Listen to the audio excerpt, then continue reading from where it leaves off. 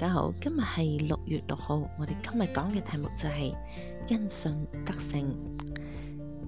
咁喺約翰一書第5章第4節，正經咁同你講嘅，凡從神生的就勝過世界，使我們勝了世界的，就是我們的信心。世界對人有很大的吸力、壓力、魔力。這一個小小的世界和其上的一切事，竟能約束、吸引、迷惑千千萬萬的人，叫人一生就思慕這些，也因之懼怕、憂慮，而被世界完全掌握，無法擺脫，不得自由。結果是從世界一無所得，且被世界拋棄。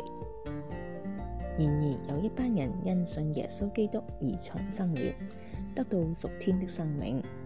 他們被另一地方、另一些事所吸住，那就是與神和天上以及永世的事緊緊地聯繫在一起。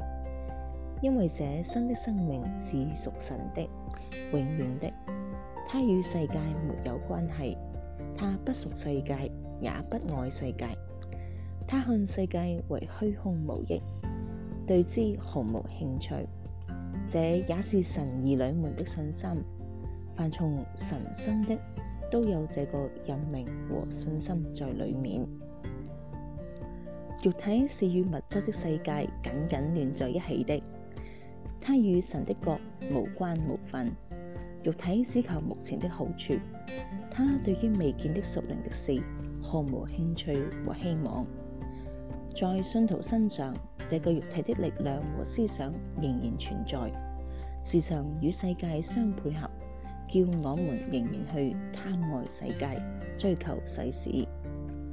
若順着肉體的情慾和思想，就會被拖到世界的泥坑和深淵裏，摧毀掉有用的一生，失去神國的榮耀。得勝的秘訣只在於信心，憑信心，不憑眼見。信心看見將來的真實，自然會拋空虛妄的一切。